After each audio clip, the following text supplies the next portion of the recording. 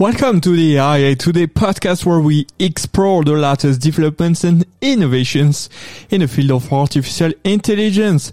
Tech giant Microsoft has unveiled its new artificial intelligence tool, VALL-E, an AI capable of reproducing any voice from an audio sample of just 3 seconds.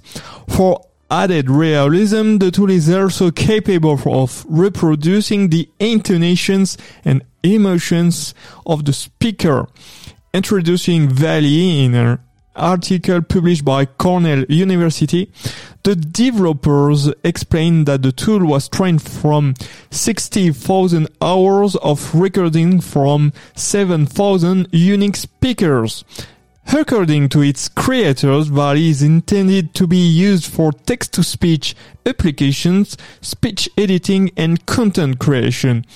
Aware of the risk of misappropriation, Microsoft is only offering a demo version of its new tool, the computer giant having chosen not to make it available to the general public for security reasons.